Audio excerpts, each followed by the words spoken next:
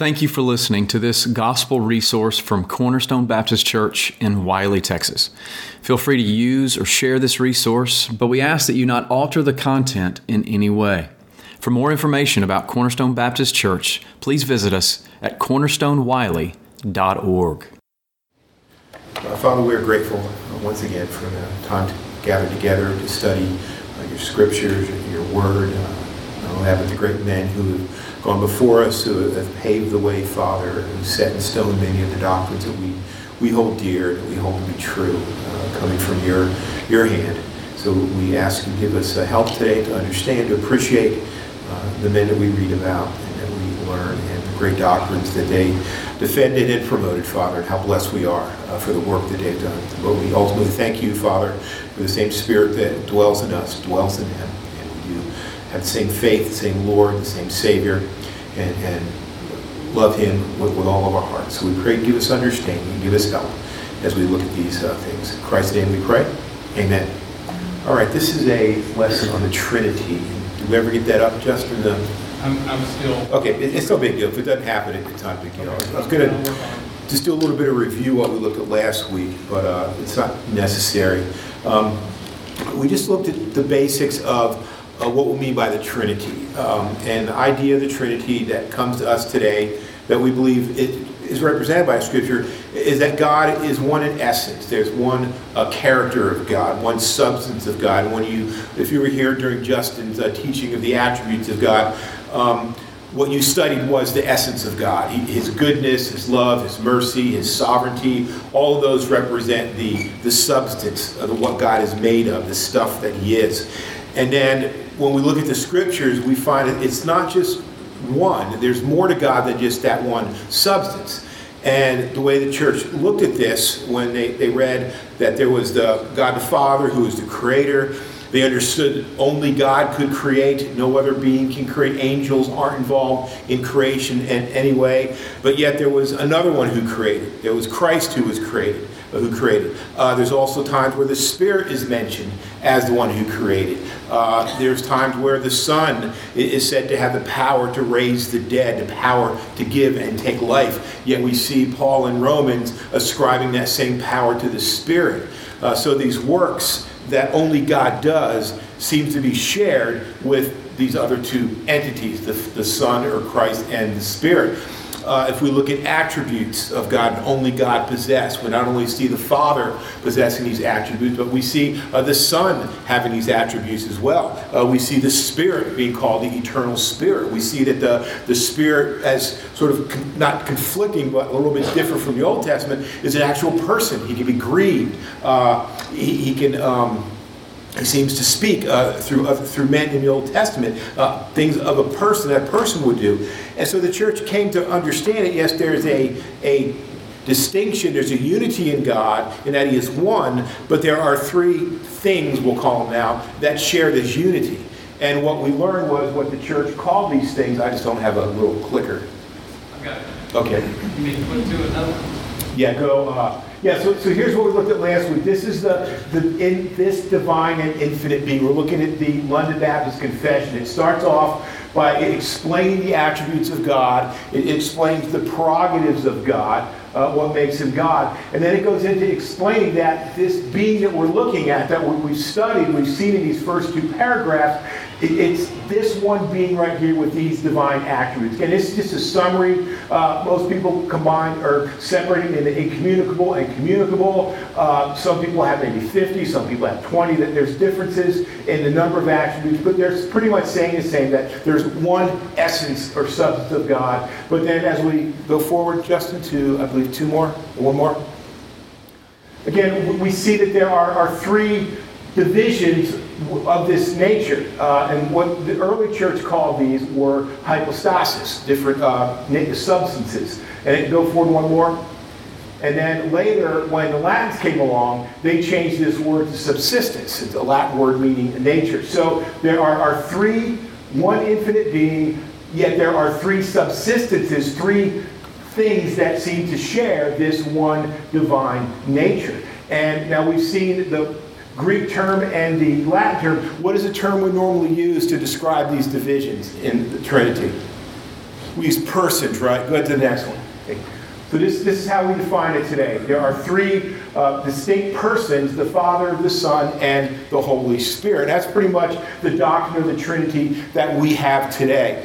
But if you go back to the early church, they didn't quite explain it like this. They didn't have a clear definition of what the Trinity actually was. And what we're going to do today is to look at that early part of the church from the time of the right after the apostles died, actually even overlapping the apostles' lives, up until maybe the middle of the second, early third century.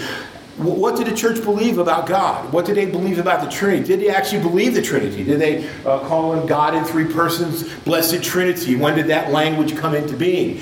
And when we look at the early church, there are basically three phases of the development of the Trinity to where we get something actually like this. A little bit more detailed, but something close to this. The first is what we call the pre-Nicene Christianity. This is from the death of the apostles to about 320 AD, right before the Nicene Creed was written. That's called the pre-Nicene Creed. Normally this creed is attributed to a man named Athanasius, and that's really not quite true. Athanasius, during the writing of the Nicene Creed, was just a deacon at his church under his pastor of Alexander of Alexandria. So he really didn't have much to do with the writing of the creed, but after the death of his pastor, he did get promoted to pastor, or bishop actually back then, and he did promote it with a vengeance, promote the actual teachings of the creed. Then we have the Nicene Creed, and once the Nicene Creed was written, a lot of people think, well, the church just automatically accepted it. Yes, this is what we use to define a Trinity. And there was basically two camps. There was those who accepted it and those who rejected it. There was the Orthodox and the Arians, the heterodox. And actually, not the heretics. Actually, there was a third party there, a bunch of people that disagreed with it. They weren't Arians. They just didn't think the Nicene Creed was correct.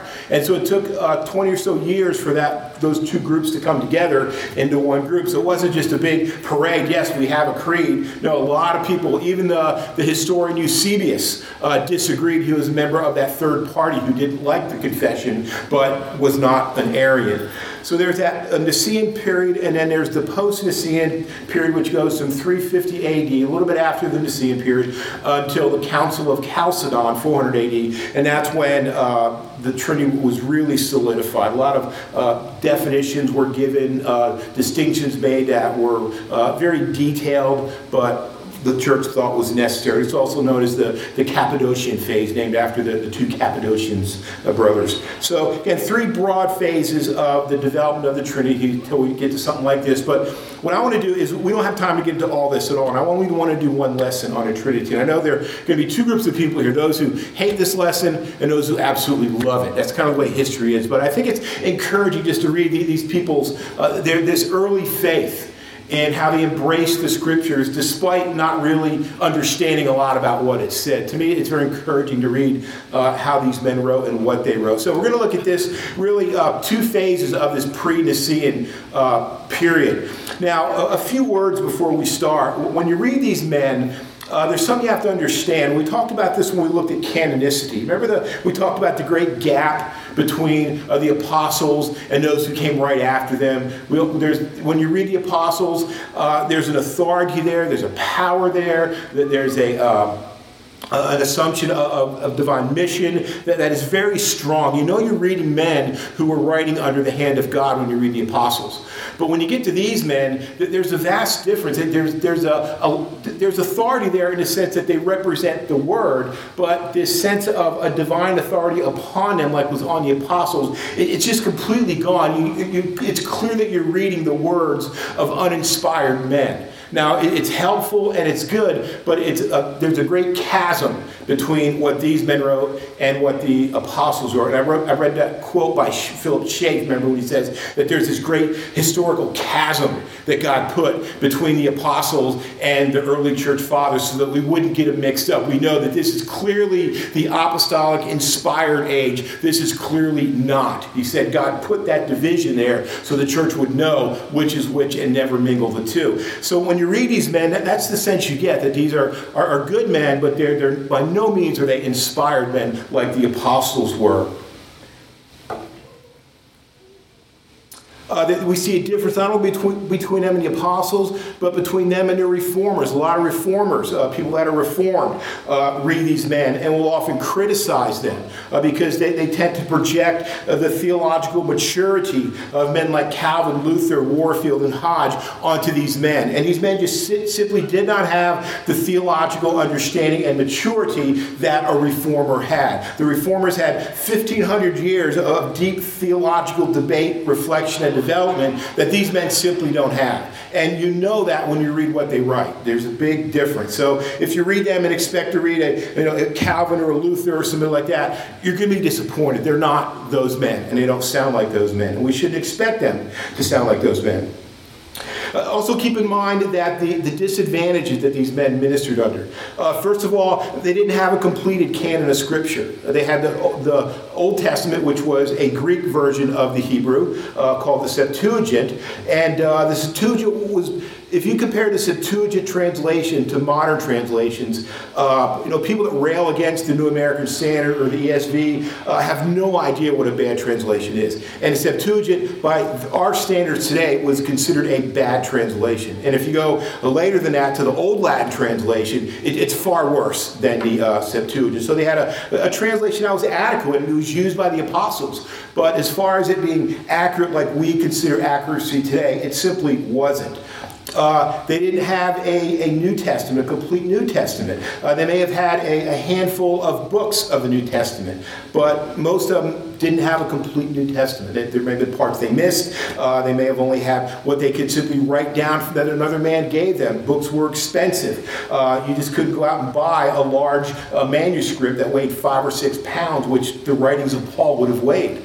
So you had little pieces of it if you had anything at all, or what you could memorize from what somebody had said or somebody wrote. So again, they don't even have a Bible like we have today, not even close.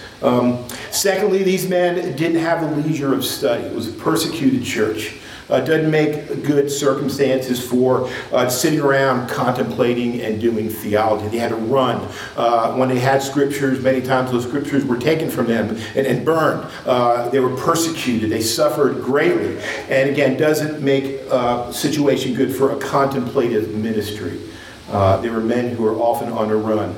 Also, we mentioned this, they didn't have the benefit of 1,500 years of theological tradition to inform them like we do today. Now, we all understand that tradition is fallible. We don't put our faith in tradition, but we do rely on it quite a bit. Most of you never sat down and through your own personal study from a blank slate came up with a doctrine of the Trinity. You were informed probably by a pastor who taught it, who was informed by somebody else who taught it. And so there's this succession that we have of teaching that informs us what we believe. Now that's legitimate, that's good, and it helps us, but these men simply didn't have that. They had to come up with what they had pretty much on their own, just by their own personal. So imagine Justin doing his study of Revelation with no commentaries. None whatsoever. Imagine how hard that'd be, Justin? Yeah, these men were in that situation. That discipline was not there. Yet the Spirit taught previous generations, and it's hard to estimate how much benefit we get from looking back upon what the church taught. All the councils, the debates, the writings, the preaching, the theology, they did not have that benefit to inform them. One writer says this, he says, they represent a pre-reflective, pre-theological phase of Christian belief. They were not theologians as we think of them today. This in no way, however, diminishes their interest and importance. So yes, they weren't theological, they weren't great reflectors or deep thinkers. They were pastors, basically. But yet, as this man says, it doesn't diminish their importance. These men were important men, they were great men, they were godly men, and they left their mark on the church even today. Now, on a personal note, I love reading these guys. I probably once a year, I'll go through a portion of the early church fathers, all the way up till Justin Martyr or Irenaeus. And I just love their almost childlike faith that they have and how they illustrate it. One of my favorite examples is Justin Martyr. We'll see a little bit about him today. But he was a man who wanted to take the faith and explain it in a way or prove it to the pagans and the Jews around him. And one thing he tried to do was to show that the cross was everywhere. The cross, I mean, God's whole world is filled with crosses. And that should inform us of the importance of Christ being crucified, of Christ dying on a cross. And to show this, he says, look, you want to go somewhere. You want to go across the ocean. What do you use? Well, you get on a boat. Well, what does a boat have? It has a sail. Well, what is a sail? It's a mast and a yardarm. That's a cross. You want to dig a hole. What do you use? Well, a shovel. Hold a shovel up. What does it look like? Well, there's a stick and a cross on it. You want to plow a field. What do you do? Well, you go this way up and down the field and that way across the field. What are you doing? You're making crosses. Look at your body. You stretch your hands out. What is that? That's a cross. Look at your face. You've got the nose and the eyebrows. It's a cross. It's as plain as the nose on your face. Crosses are everywhere. Therefore, we need to pay attention to the cross and look to Christ for salvation, who died on a cross. Now, to us, that's kind of silly, right? We'd never reason that way. But at that time, it was a very powerful way of argumentation. Another one of my favorites is kind of off track here, is when Jerome wanted to translate the Vulgate, the Latin version of the Scriptures. There was a lot of pressure on him to use the Septuagint as the basis of that translation. And Jerome had been secretly learning Hebrew from rabbis. Back then, you didn't associate with rabbis. You had to hide and go meet with them secretly and pay them lots of money to learn Hebrew. And he did learn Hebrew and went back and decided to translate the Vulgate from the original Hebrew and not the Septuagint. And there was this big uproar in the church screaming at him not to do that, to use the Vulgate. And one of the loudest voices was Augustine. And his argumentation was this. Keep in mind, the way the Septuagint came about was that it was translated in Egypt, Alexandria, Egypt, by a bunch of rabbis, and then brought to Israel to spread throughout the world from there. And Augustine says, look, Jerome, here's the proof, okay? When God wanted to protect Jesus, what did he do? He brought him down to Egypt, right? That's where he was protected. Well, when God wanted to protect our Bible, what did he do? He brought it down to Egypt and brought it back again. What more proof do you need that the Septuagint is God's word? Now, we wouldn't take an argument like that seriously, but Augustine and his followers did. It was a very, analogy was a very powerful argument. And it's easy for us to kind of laugh at him and to mock him, but that there is sort of a theological snobbery that we have, or chronological snobbery, where we think, well, everybody has to think just like us. And if they don't, then we just toss everything they say out. And we can't do that with these men. There's great benefit there to us personally, to the church, if we listen to them and realize the Spirit of God was in them, speaking to us as He's spoken to many generations. Now, this pre-Nicene period. Any questions before we dive in? No? Yes. What was the date on the Nicene? You have pre-Nicene and post. Yeah, Nicene Creed was finished in, I think, 325. Okay. So up till about that point would be the pre-Nicene. And then actually Nicene only lasted for a little while till the church came together. It took a while for it to happen, but it happened in different phases. But I just want to point out that the Nicene Creed wasn't just hailed as, God's truth by all the church. The Arians rejected, obviously, but even within the true church, there were divisions about what they thought about the Nicene Creed. Friendly divisions, but divisions. Now, in the pre-Nicene area, time is divided into three areas. The Apostolic Fathers, the Apologists, and the Alexandrian. And we're going to leave out the Alexandrians. It gets kind of complicated when a man by the name of Origen gets thrown in there. But the first two, I think, will give us a sense of what these men believed and how they understood God at this very, very early, almost infantile age.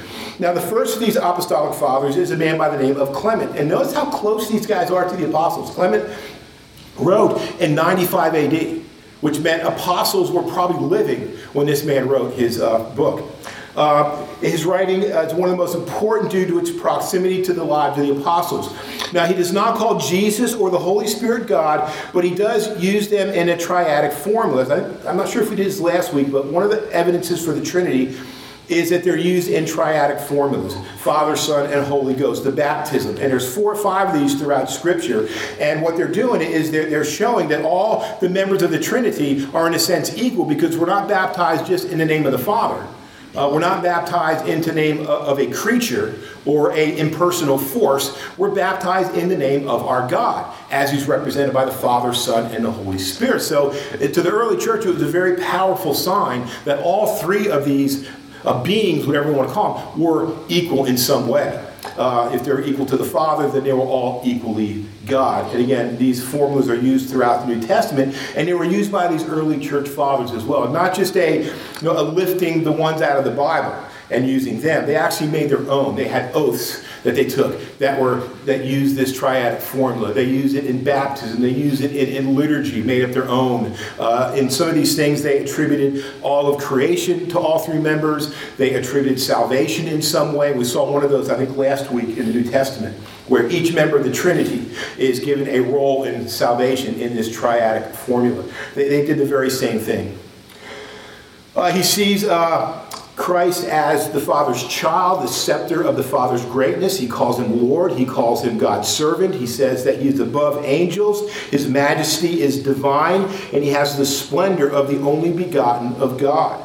He says this is the way, dearly beloved, wherein we found our salvation, even Jesus Christ, the high priest of our offerings, the guardian and helper of our weakness. Through him let us look steadfastly into the heights of the heavens. Through him we behold, as in a mirror, his faultless and most excellent visage. Through him the eyes of our hearts were opened. Through him our foolish and darkened mind springeth up into the light. Through him the Master willed that we should taste of the immortal knowledge, who being the brightness of his majesty is so much greater than angels, he hath inherited a more excellent name than they.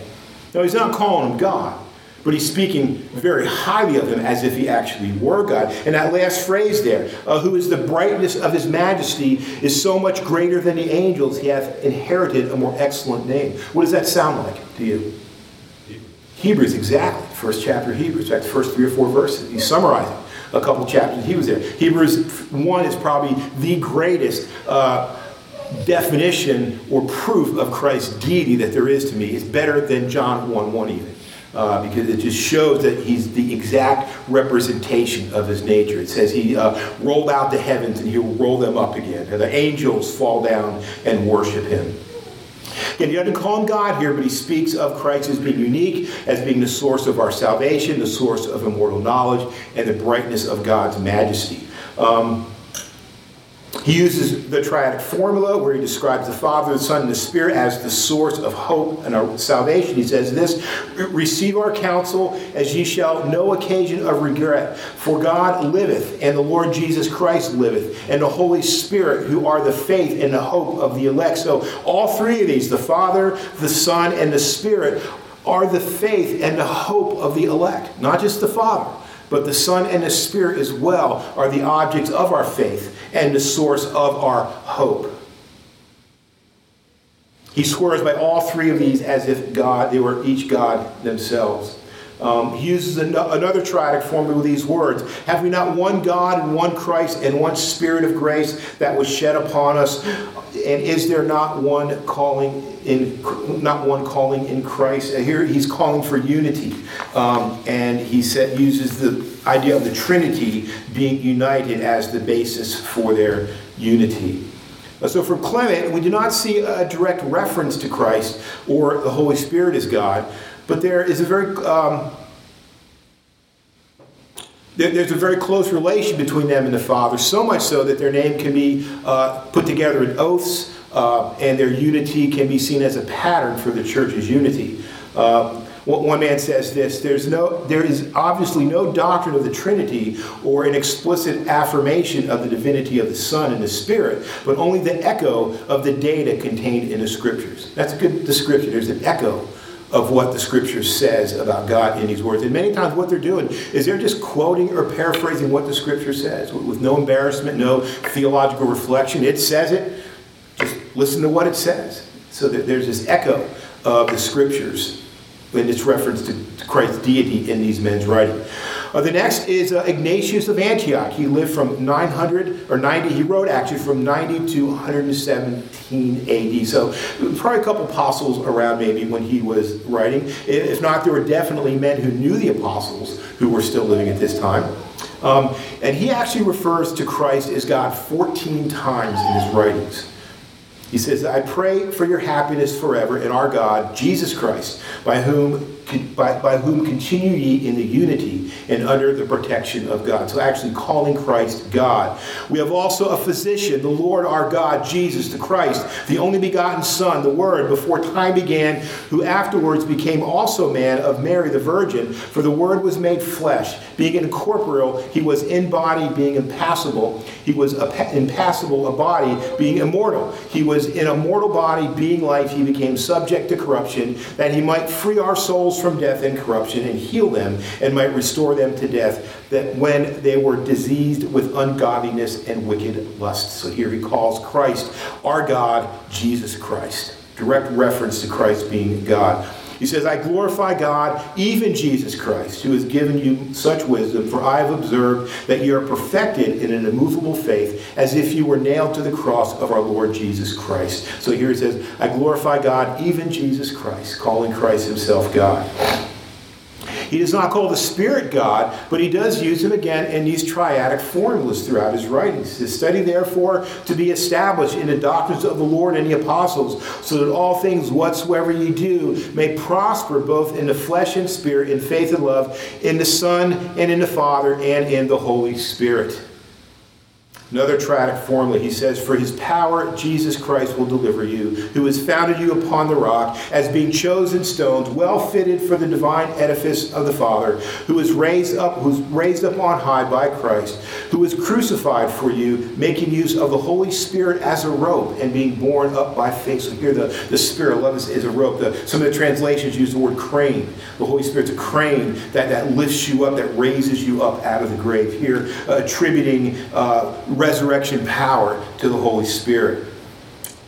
As being borne up by faith, while exalted by love from earth to heaven, walking in company with those that are undefiled. Again, describing the work of salvation being a triune effort. The Father, the Son, and the Spirit all are involved in some way, in an essential way, in this work.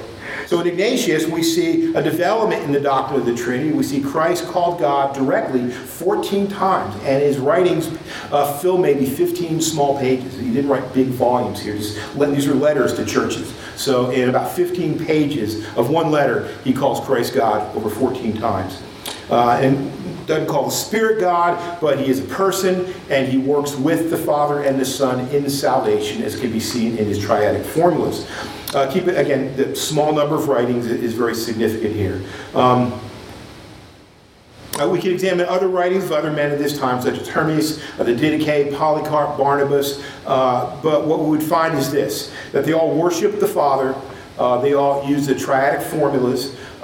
Most of them called Christ God, Lord and God. Only one that really didn't is Clement, but the rest of them did in various places. And sure, they do not say anything that can contradict the latter doctrine of the Trinity. They may have made statements that would raise some eyebrows if just were to make them a Sunday morning, or if we were to say them in a theological conference, but their language was not bounded by the orthodoxy that we have in our creeds. When we speak about the Trinity, unconsciously our language is bound by what the creeds say, and we don't go beyond that. Now, some people will, if they're not careful, but that normally is what binds us in the way we speak about the unity and the plurality of God. Again, whether you are conscious of it or not, it does.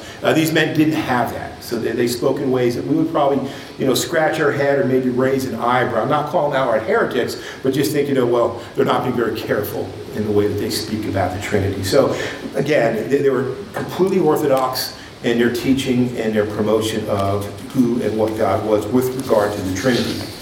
Any questions about the apostolic fathers before we go on?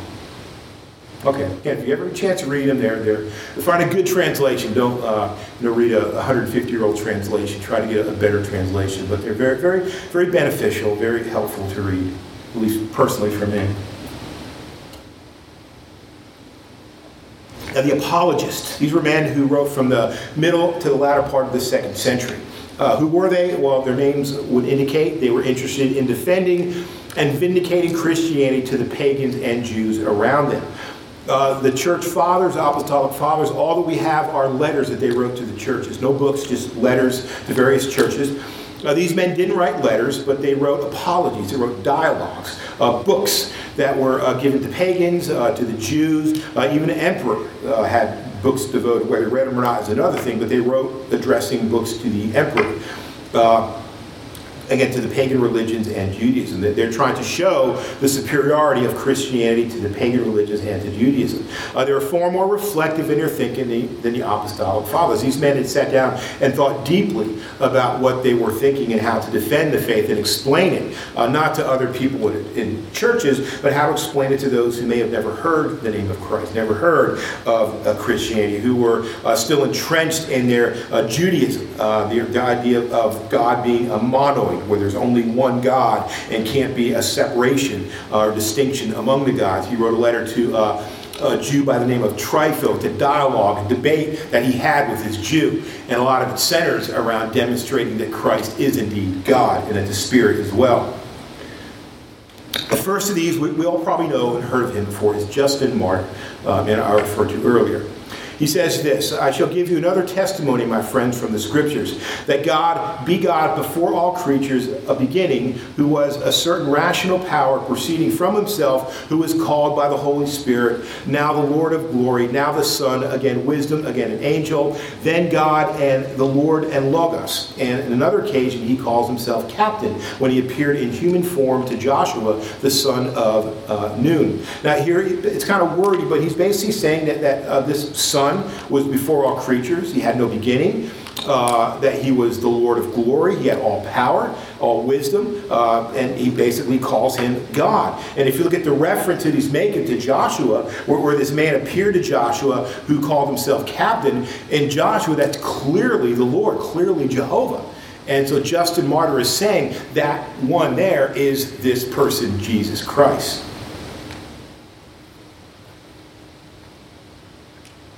In his dialogue with Trypho, he says this, therefore these words testify explicitly that he is witnessed to by him who established all things and deserving to be worshipped as God and as the Messiah. So here he says that Christ is to be worshipped, not in some lesser way, but to be worshipped as God and as Christ, or as the Messiah. Justin also makes reference to the plural pronouns in Genesis. Remember, we talked about this last week and looking at the Trinity in the Old Testament. It's not clearly there, but there's nothing to contradict the Trinity in the Old Testament, and there's little hints that there's more to God than just a unity. And those little hints are pronouns that God uses when speaking about doing things, mainly in Genesis, where he says, let us make man in our own image. In the image of God, he made them. And then when man sinned, God says he's become like us, knowing good and evil. And so there are little hints in the Old Testament. And the apologists, really stoked the fires on these pronouns, really loved using these pronouns to show the idea of the Trinity. He says to Trypho, again, who is a Jew, therefore these words testify explicitly that he is witness to him by him who established these things. I got lost in my notes here. He says this, behold, Adam has become one of us to know good and evil, saying Adam has become one of us. Moses is saying that there are a number of persons associated with one another and that there is at least two. So he looks at the pronoun and says, well, who's God talking to? And the Jews believed that he was talking to angels. And the apologists and later theologians would say, no, God didn't make man in angels' images. He made him in his image. And when he sinned, he didn't become like angels who are pure or sinful. He became like God, who does know good and evil at an intimate level. So again, these plural pronouns are to him definite proof that there is a unity within the Godhead. And he was the first to contemplate the unity of the essence of the Father and the Son. It says, this power was begotten from the Father by his power and will, but not by obsession, as if the essence of the Father were divided, as all other things, partitioned and divided, are not the same after as before they were divided. So he's saying it wasn't a partition where you take a piece of it and separate it out. It's a division, and he uses that differently than the partition, take a little piece here, a little piece there, and he uses the illustration of a fire. I took the case of files kindled from fire is kindled from a fire, which we see to be distinct from it, yet that from which many can be kindled is by no means made less, but remains the same. So if you take a fire, you have two piles of wood, and one of them is burning, and you take the fire from the one and light the other one, you've got two fires. You haven't taken a little bit of fire from the one and spread it out. You have two actual fires. And he said that's the essence of God. Both the Father and the Son have the same exact essence, and that is what makes them one. A lot of kind of verbal confusion here, but what he's saying is that between the Father and Son, there is one essence that is divided, yet it is divided in such a way that there is no distinction between the two of them. Justin's view of the Spirit isn't really all that clear. He didn't seem to meditate very much on the Spirit. When he does make reference to him, he does seem to see differences between the two. They're almost identical. It seems sometimes he thinks that the Spirit and the Son are almost the same thing, that the Spirit is the Son and vice versa. Yet he does appear to worship the Spirit. He says, we worship the Creator of the universe with a word of prayer and thanksgiving, expressing our thanks to Him in words, in solemn ceremony and hymns. The Master taught us this worship was born to this end, who was crucified. We are sure He is the Son of the true God, and hold Him second in order to the spirit of prophecy, or hold Him second in order, the spirit of prophecy in third place. So in describing this worship, there's an order there. We worship the Father first, then the Son and the Spirit. But they are all to be worshipped in some way. They worship all three, but there's an order in the importance of their worship. And again, Justin speaks, like all his forefathers that came before and after him, of the Spirit in the triadic formulas, attributing the work of creation to Him as well as the work of salvation. So in Justin, there's an advancement in the Trinitarian thought that focuses on the same substance between the Father and the Son, and even introduces language that would be used in ecumenical creed. So they took the idea of this essence, and it's pretty much what we see back there. That was started, the seeds of that were planted by Justin Martyr himself. Again, some uncomfortable language. He's often accused of being a subordinationalist, meaning that the Son and the Spirit are what we call ontologically subordinated to the Father. But again, his language wasn't our language. He didn't have that boundaries that we have established through centuries of tradition and study and creedal statements. Nevertheless, he worshiped God the Son and worshiped the Spirit and used all three in the formulas. Any questions before we go on to Justin? Actually, you know how he was saved? He was walking along a beach one day, and an old man came up to him, a very old ancient man, and started talking about the Lord, and went through all the Old Testament prophecies and showed how they came true. Prophecy of Tyre, he looked at, and he heard it and believed it and was saved that day. So very, very interesting man. Another apologist that's very seldom mentioned, his name is Athenagoras, Athenagoras. And he lived about 100 AD, or wrote about 100 AD, and don't have a whole lot of what he said, but he did make some of the most amazing statements about the Trinity, far beyond what other men at this time appeared to be saying. He said this, that we affirm that the Father and His Word and His Holy Spirit are of one power. Remember that first line we read in our confession, that they share the same power? It can almost be taken right out of this man's mouth. They all share the same power, the Father and the Son and the Holy Spirit. So we said last week, when you give one of the members of the Trinity a single attribute, those attributes aren't separated. They go together in one substance, one essence. So if one of them has a divine attribute, then they have all of the divine attributes, and they're fully divine. You can't take an angel and give him omnipresence or give him infinite power and have that angel still remain an angel. The idea they have one attribute encompasses all the attributes. So in saying that, he's saying that they are all of one substance, equal. Again, what our confession does say is the Father, the Word, and the Son, and the Holy Spirit are of one substance, power, and eternity.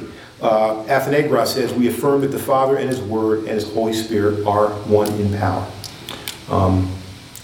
He sees the Spirit of the Son and the Father are not just involved in creating, but sustain the universe. He says this, the Holy Spirit Himself also, which operates in the prophets, we assert that assert to be an effluence of God flowing from him and returning back again like a beam of the sun. Who then would not be astonished to hear men who speak of God the Father and God the Son and of the Holy Spirit, and who declare both their power in union and their distinction in order, be called atheists? So the idea that the Spirit goes out from the Father, he says, and this language is used later in some of the later confessions, and it returns back again like a beam of light goes out from the sun. It goes out and comes back. And again, who would be astonished to hear men who speak of God the Father, God the Son, and God the Holy Spirit, who declare both their power in union and their distinction in order? So he's saying that they are one together in union, and yet he says there are distinctions between them. So again, these things were used much more frequently later on in the church, but to have it spoken this early is really quite amazing, to be the distinction as well as the unity. He says this, "Let us eat and drink, for tomorrow we die. And who regards death as a deep sleep and forgetfulness, to be accounted pious, while men who reckon the present life very small worth indeed, and who are conducted to the future life by this one thing alone, that they know God and his Logos," that would be the Word, "and who is one witness of the Son and the Father, what the communion of the Father and the Son, what is the Spirit, what is the unity of these three, the Spirit, the Son, the Father, and their distinction in unity." So again, this distinction there, but yet the unity there.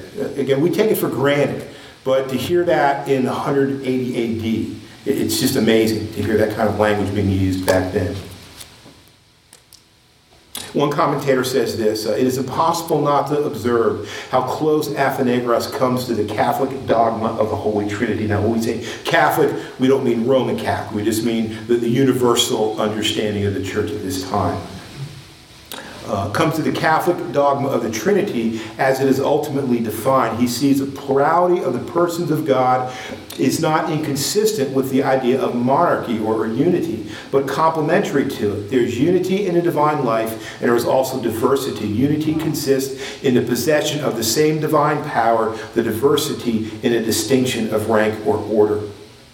So this is the first man we have on record, again, less than 100 years after the apostles' death, saying that there is both a unity and a diversity in the Godhead. Any questions about this man? Okay. Next one is Irenaeus. What time we have? He was born in Asia around 130 AD. He died in 200 AD, about 7 years old. And he actually, strangely, he ministered in Lyons, France, in Gaul at the time. And what happened was there was a large Greek migration that went from Syria. I don't know why, I've never studied it enough. Went from Syria to France, of all places. And he went there with them and became their bishop of that city. Spoke Greek his whole life, never spoke French. A Greek-speaking man to that community there. And the heresies he battled against were Gnosticism and Monarchianism. Remember we studied these a while ago, looking at the canon? Anybody remember what Gnosticism was? What did Gnostics claim? That they had a secret knowledge of salvation. That in Christ, the 40 years that he was between the resurrection and the ascension, that he went around teaching people secretly these doctrines of salvation that completely contradicted what the apostles taught or what the Gospels taught. And we see these things resurrected once in a while, like the Gospel of Thomas. They'll discover it and say, oh, look, here's a gospel that the writers of the New Testament forgot. They should have put this in the Bible. And they're nonsense. There's garbage. There's weird things like fairies in them and talking animals. Nothing like the Gospels that we have. These are Gnostic writings, very strange. So he battled that. And also he battled what is called monarchianism. Remember what that was? The guy who said that the God of the Old Testament is a corrupt God. We need to reject him. So he threw out the Old Testament and then threw out most of the New Testament, where the New Testament quotes the Old, which is pretty much all of it. He threw all that out and had a pretty much 2 or 3 page New Testament, basically. So these are the people that Irenaeus battled against in his book called Against Heresies. Now, analysis of his thought. He sees all three members of the Trinity working together to create the world. He sees the Son and the Spirit being the two hands that God uses to make the world. He said, for God did not stand in need of these angels, again, combating the idea that angels were involved in the creation, in order to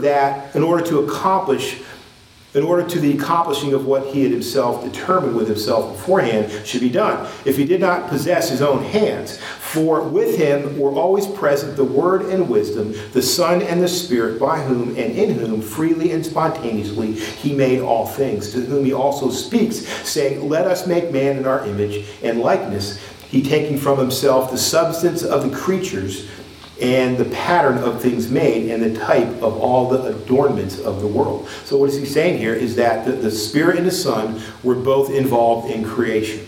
Not angels, but two equals. The Spirit and the Son illustrated or analogized by his hands, his left and right hand.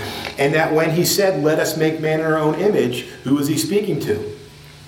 Son and the Holy Spirit. They're conversing together as they plan on making man, and man has their image, the very image of the Father and the Son and the Holy Spirit implanted upon him. He sees both the Son and the Spirit as eternal. I've also largely demonstrated that the Word, namely the Son, was always with the Father, and that wisdom also, which is the Spirit, was present with him and carried to all creation, as Solomon says. So here he takes wisdom in the Proverbs as being the Holy Spirit. So he says both of them are eternal. They were with the Father in the beginning. The Son and the Spirit are also working in the salvation of man. So the Spirit prepared human beings for the Son of God, and the Son leads them to the Father, and the Father gives them immortality. Thus God was revealed for all these ways. God the Father is displayed, the Spirit works, the Son fulfills his ministry, the Father approves. So all members of the Trinity are involved in the salvation of mankind, the Father, Son, and the Spirit. The Spirit, he says, gives life to the believer. It is by virtue of the Spirit that believers will rise again when the body is united anew in the soul. What's interesting about Irenaeus is that the Gnostics that he wrote against believed that the true God was so exalted and so transcendent that he couldn't actually touch his creation. That he had to have these intermediary beings, this succession of angels going in order of rank from the lowest all the way up to the highest. There were literally thousands of these angels going up this scale to actually one who stood before God. So when God wanted to do something, he couldn't get his hands dirty. He had to use these intermediary angels to do it. And it just orders went down the ranks. And this was called the pleroma in the Greek, by the Greeks who spoke this way. And what Irenaeus says is, no, that one who God works through is the Son. He works through the Son. There's no progression of beings. God does it directly by the Son. The creation, all of that is taken care of by the Son. In fact, Paul in Colossians is battling a doctrine very similar to that. And he says that Christ is the pleroma. He said that the intermediary being between God and man is not a series of angels. It's Christ himself. So don't go looking to these beings to try to go up the scale to get to God. And that's part of their religion, was going up these different levels of beings, becoming friends with them, and then going up to the next level to ultimately get to God. And Paul says, no, the access to God comes through Christ. This pleroma is achieved by going to him, and you have direct access to God. And that's sort of the same idea that Irenaeus uses as well in combating these people.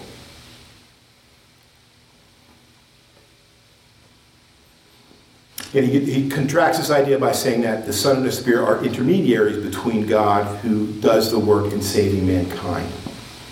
Okay, the last man is Tertullian. Any question before we go to Tertullian? Okay, the reason I pause is because I love Tertullian. He's one of my favorite church historians. He was not a pastor. He was he was a lawyer, actually, so we'll give him a break, being a lawyer and all. He lived from 160 to 220 A.D., he was the first of these men that actually spoke Latin. Everybody we've looked at so far was a Greek speaker, where Tertullian was Latin. Lived in North Africa, ministered the same region that Augustine did, the Punic region of Africa, they call it. His famous Trinitarian writing is called Against Praxeas. And Praxeas was a modalist. Remember what a modalist is? What does a modalist believe? They believe that there's one God, and the different, what we would call persons, are just different manifestations of that same God. It's like looking at something from a different angle. You take this phone here, okay? This would be the Spirit, that would be the Son, and that would be the Father. It's illustration. I think I used this illustration in a sermon a while ago.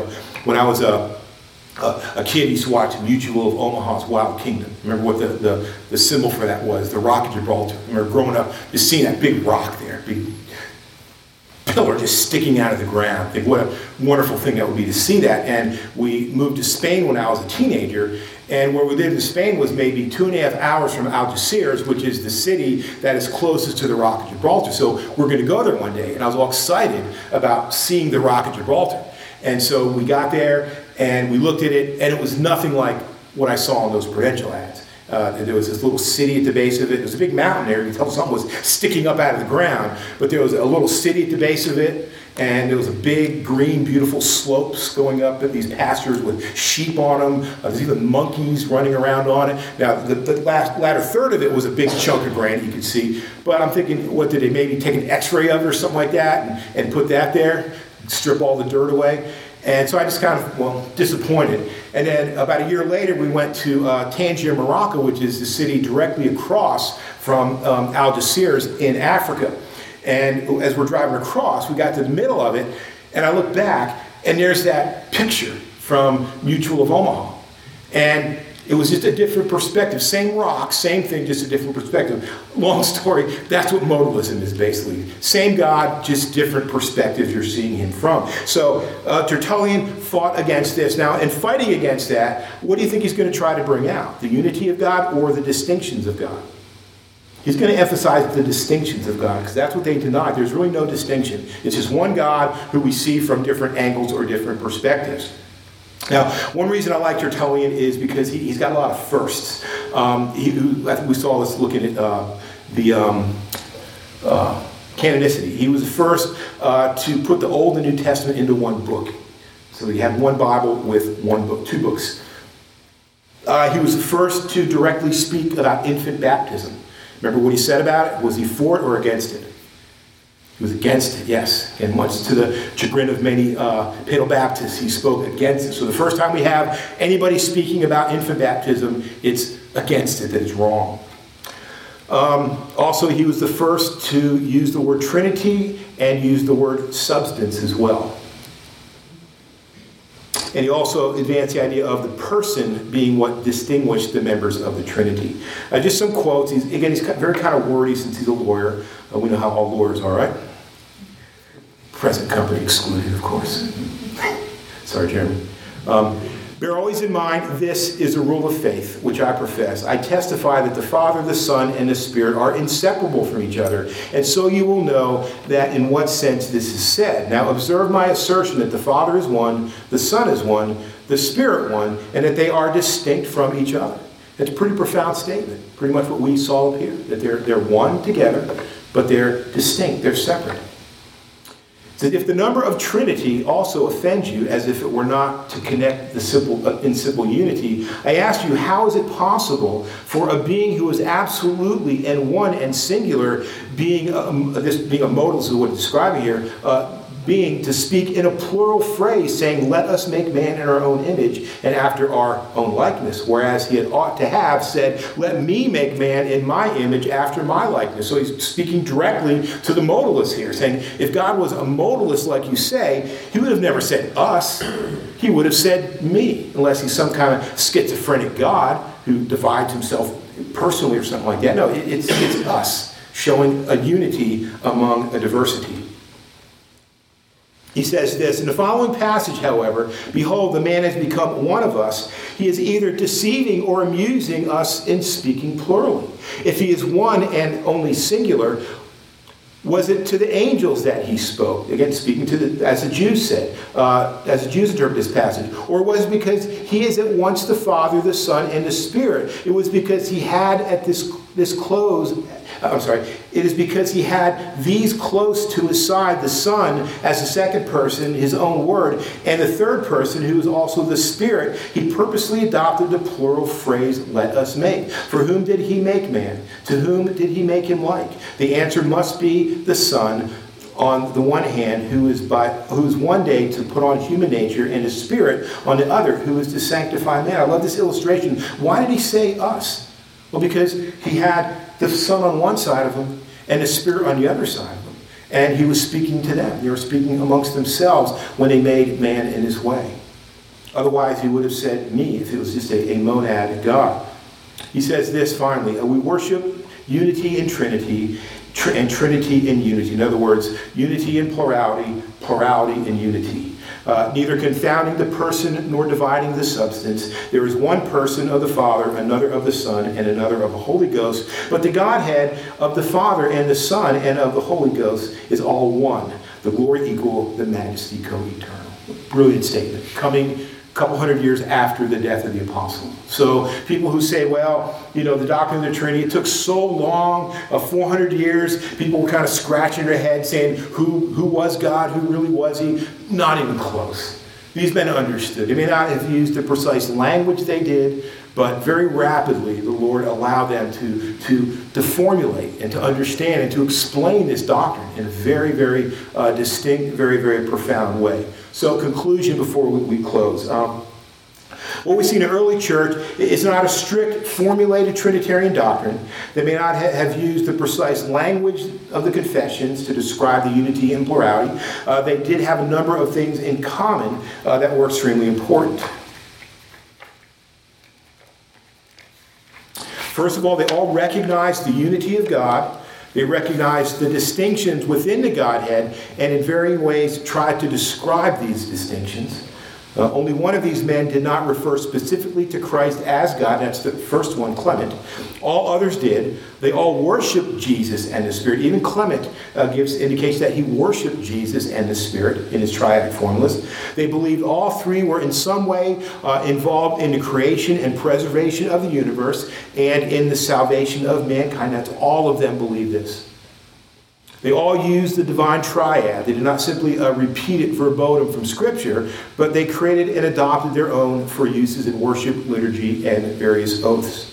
They also did not deny any of the fundamental doctrines of the Trinity. They may not have spoken as carefully as we would have liked, but they never actually denied it. And this is far different from what you see in the latter pre-Nicene time when Athanasius came.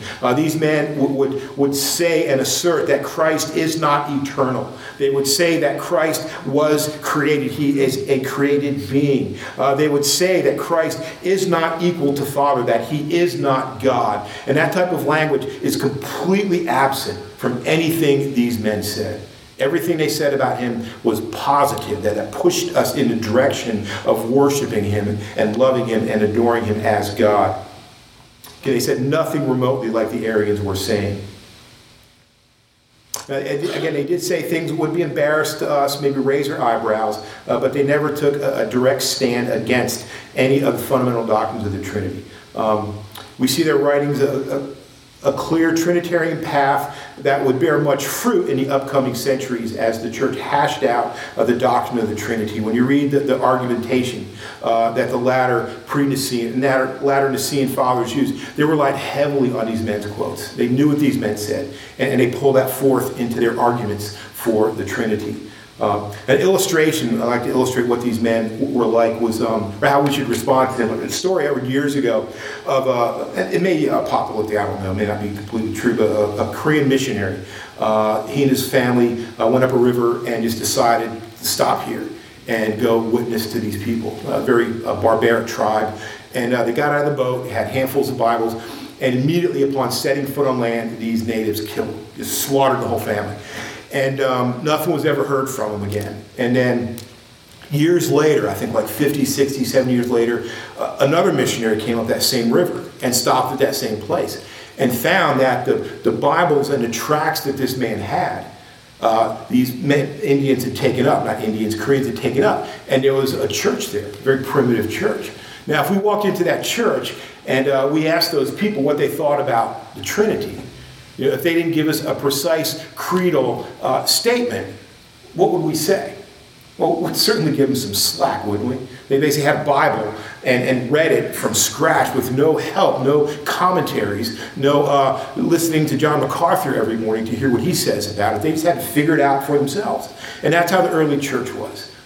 They had to figure a lot of this stuff out on their own. They had apostles, they had teachers, but not nearly what we have today. So, I mean, love them, praise them for what they did, and give them a lot of slack when you read them, because they didn't quite think like us. But again, God used them. He's used them many times in my life to encourage me, to kind of humble me when I realize the resources that I have and the lack of faith that I often have doesn't come close to what these men had. So again, wonderful teaching, wonderful reading what these men thought, and I hope you're encouraged to dig in a little bit, or at least appreciate the history that we have, that we're not here on our own. We didn't just pop up like little mushrooms in history. We have people that helped us, that informed us, that taught us, that made us who we are. So again, we stand on the shoulders of many giants, and these men are a group of those shoulders that we stand on. Questions or comments before we move on? Okay, it didn't bore you too much. I don't like lessons like this. I know half the people are going to love it and half aren't, so I'm always a little reluctant to do it, but I decided to go for it. Yeah. Jeff, what about some modern day expressions of some of these heresies that he's been fought against? I was thinking about the oneness Pentecostals.